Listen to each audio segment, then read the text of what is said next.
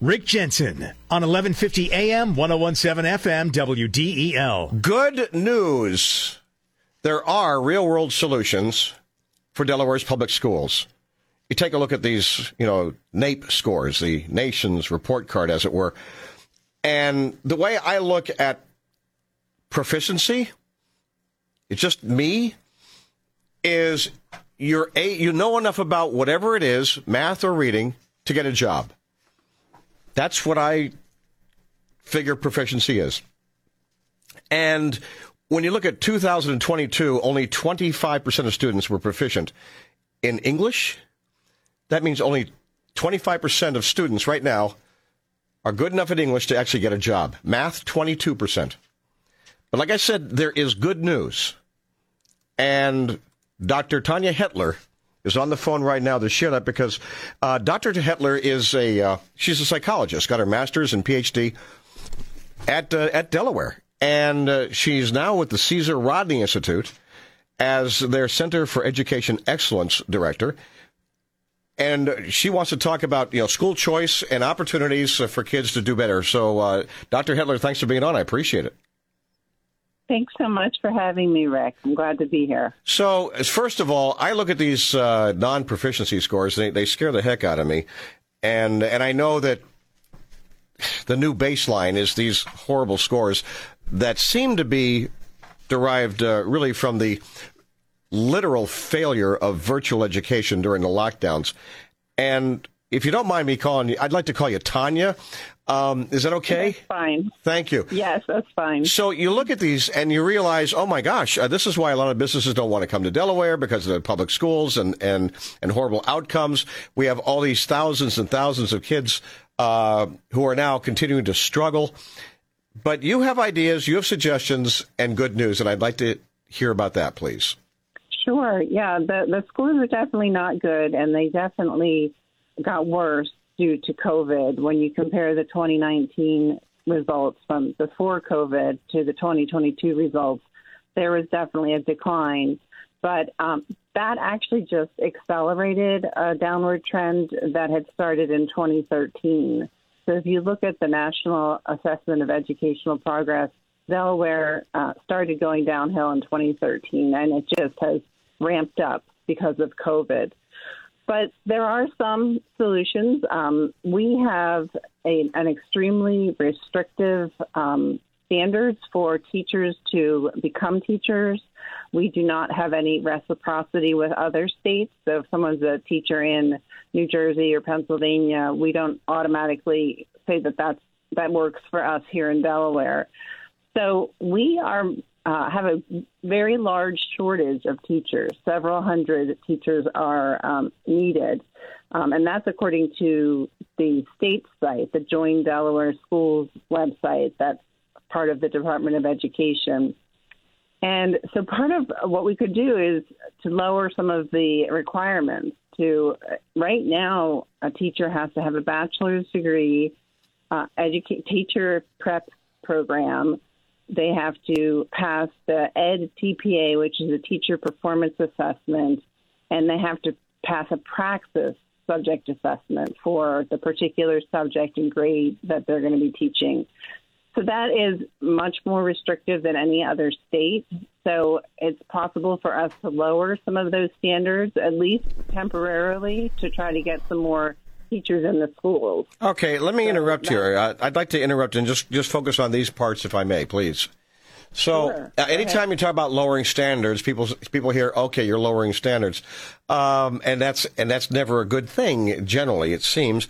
So are there any other school districts or states where they have said, okay, you don't have to have the practice assessments, maybe lifetime achievements or learning could supplant a bachelor's degree, and also been, measurably successful in getting kids up to speed with reading, math, or science? Yes. Actually, Florida just, they seem to be out in front on education, and they just changed their law so that people who've had a certain number of years of experience in their profession or veterans who've had an amount of experience, have now been allowed to join the teachers. And that actually, it makes for much more passionate teachers who've, been in the field and enjoyed it and loved it and are much more able to convey that love of learning to the students. Just teachers who, a frequent problem is in elementary school that there are teachers who may be good at English, but not so good at math. And the students, will really struggle with a teacher like that. So teachers who've had that real life experience generally do perform better. And it's not lowering the standards in terms of ability. It's saying, let's change the standards. Let's count 10 years of work as a biologist as, the equivalent of the teacher exams and the teacher extra teacher degree. Certainly, we want to give them a little bit of training in, how to actually teach their subject matter. Mm-hmm. But we really should count the fact that they've been in a particular field for an extended period of time as the equivalent of an education degree. Tanya, now that you mention this, I can think of a couple of people, but one specifically, who actually is teaching at the high school level and having extraordinary success in communications. And he doesn't have a teaching certificate per se. He earned that through his life experience. And they had a program where he could do that in a public high school here as well. But I think what you're saying, though, is we need to have that as a widespread policy here in Delaware? Yes, we do, especially right now where we have, such a lack of teachers. There are classes where in high school where students have not had a teacher in their class the entire year. And instead of learning anything, they go to the auditorium and are housed there for their class period every single time it's supposed to meet. So there's no class occurring, no education occurring. So we're in desperate need of more teachers. So wait, my God, what school is that happening in? And what is the coursework supposed to be? Well, it's in Brandywine School District, and it's a marketing class, a business class, and it has not met all year long because there just aren't enough teachers. That's just an example, a personal example that I know about, but right. There are lots of situations like that. So reciprocity, somebody gets their teaching degree in another state, and they want mm-hmm. to teach here. What's the process? What do they have to go through here in Delaware if they got a teaching degree, let's say, in Iowa? I think the teaching degree itself counts, but then they have to go through the EdTPA and the Praxis exam, and some sort of their bachelor's degree counts, but they would need the extra teacher training on top of that. Mm-hmm. So, and that's not a common thing. Most states consider another state's teacher, to be well enough trained to teach there. Is there a cost to the person for taking these assessments?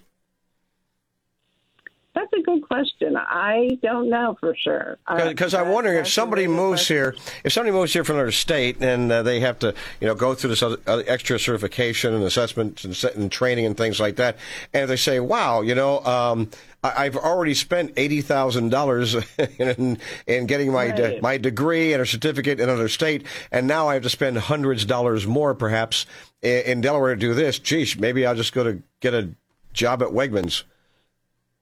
Right. Yeah. Well, that is one of our challenges, that the states around us tend to have higher pay for their teachers than we do. Yeah. Especially starting salaries. Our starting salaries are not great.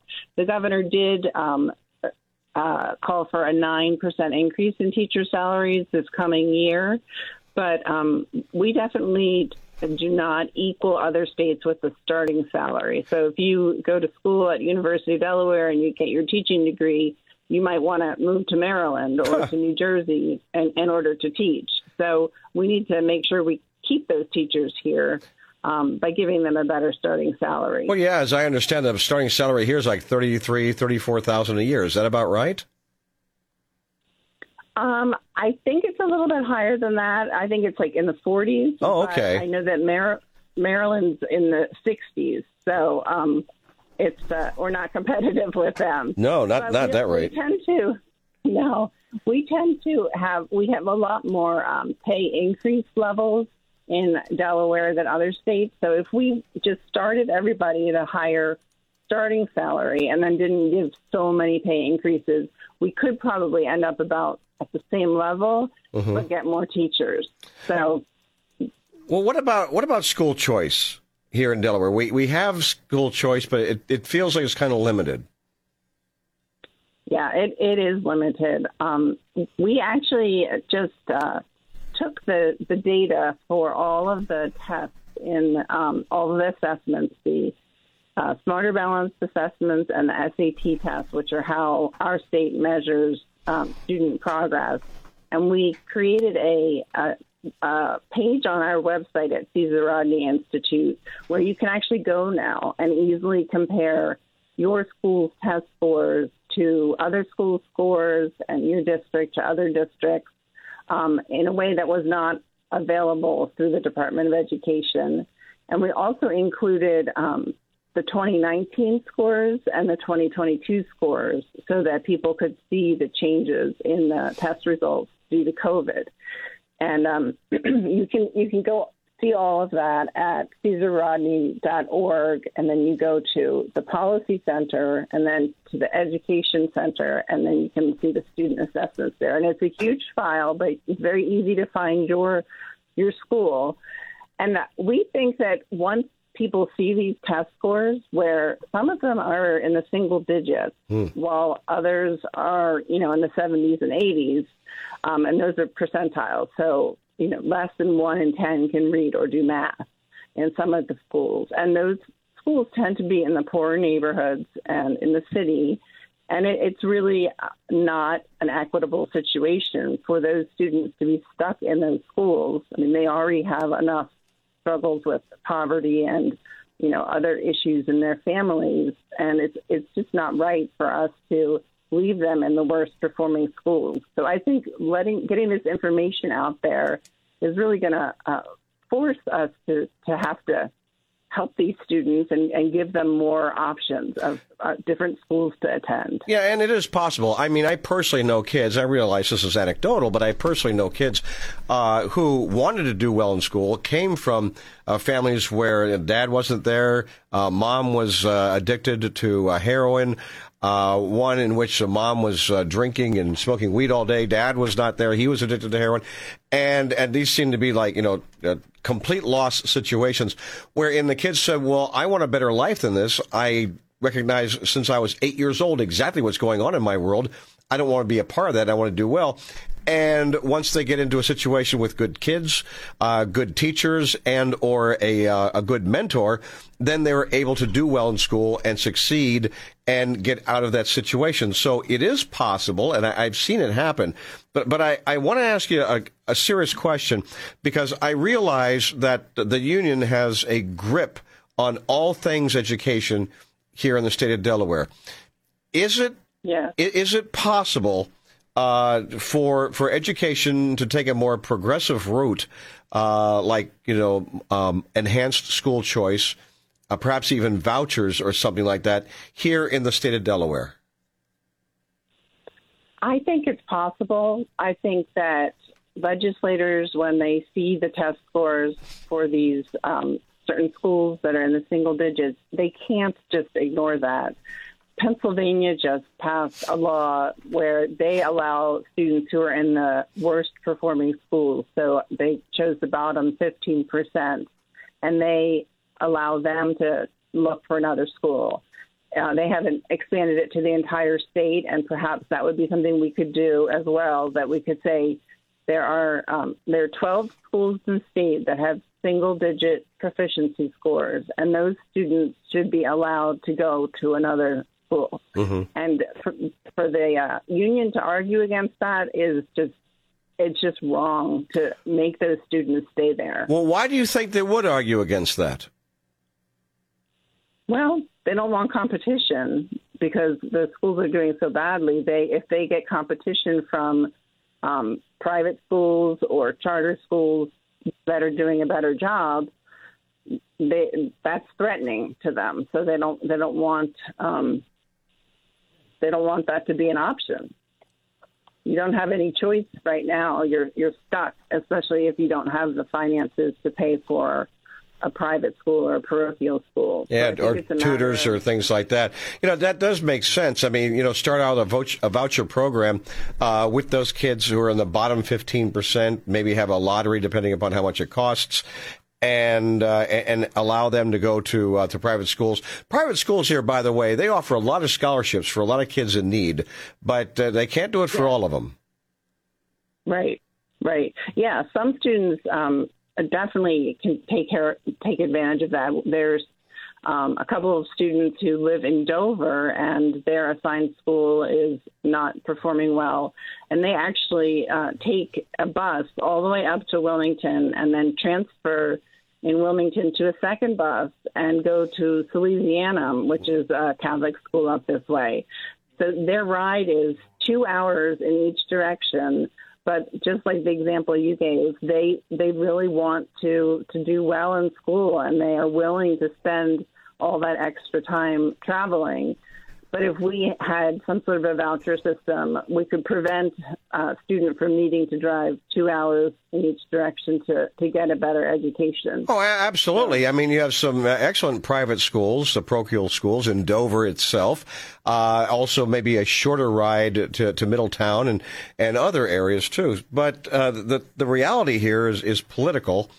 And I'm wondering, these are all fine ideas. Have reciprocity with teaching certificates from other states, as other states do. Allow people with, specialized skills to go through maybe a quick course to be able to teach in classrooms. A sort of a rapid certificate course, if you will, which does exist, by the way, around the country. And then, of course, vouchers for other schools. But the reality here is you've got this extraordinarily strong union. How do you get around that or work with them and make it happen?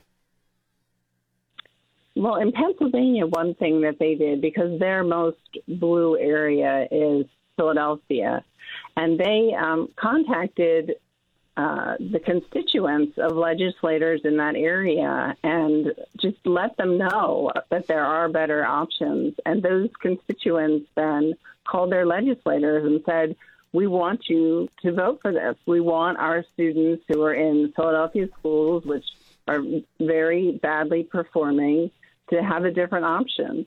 So I think if we educate people about the possibility of a better school for them, and we tell them that this is who your legislator is, contact them and let them know that you would like that option. I think we can make it happen. And there are lots of groups, lots of education groups in Delaware who are seeing how bad it is, how bad the education is, and how much we need to have a different option. So, well, Tanya, a lot of those groups. What's that? I was going to say, Tanya, if you get some lawmakers to be able to sponsor a bill and get it into circulation, not just lost in some committee there in the State House and or Senate, then obviously you have a plan. By the way, if you just tuned in, Dr. Tanya Hettler is director of the Center for Education Excellence at Caesar Rodney Institute, caesarrodney.org. So do you have plans for any sort of legislation like that?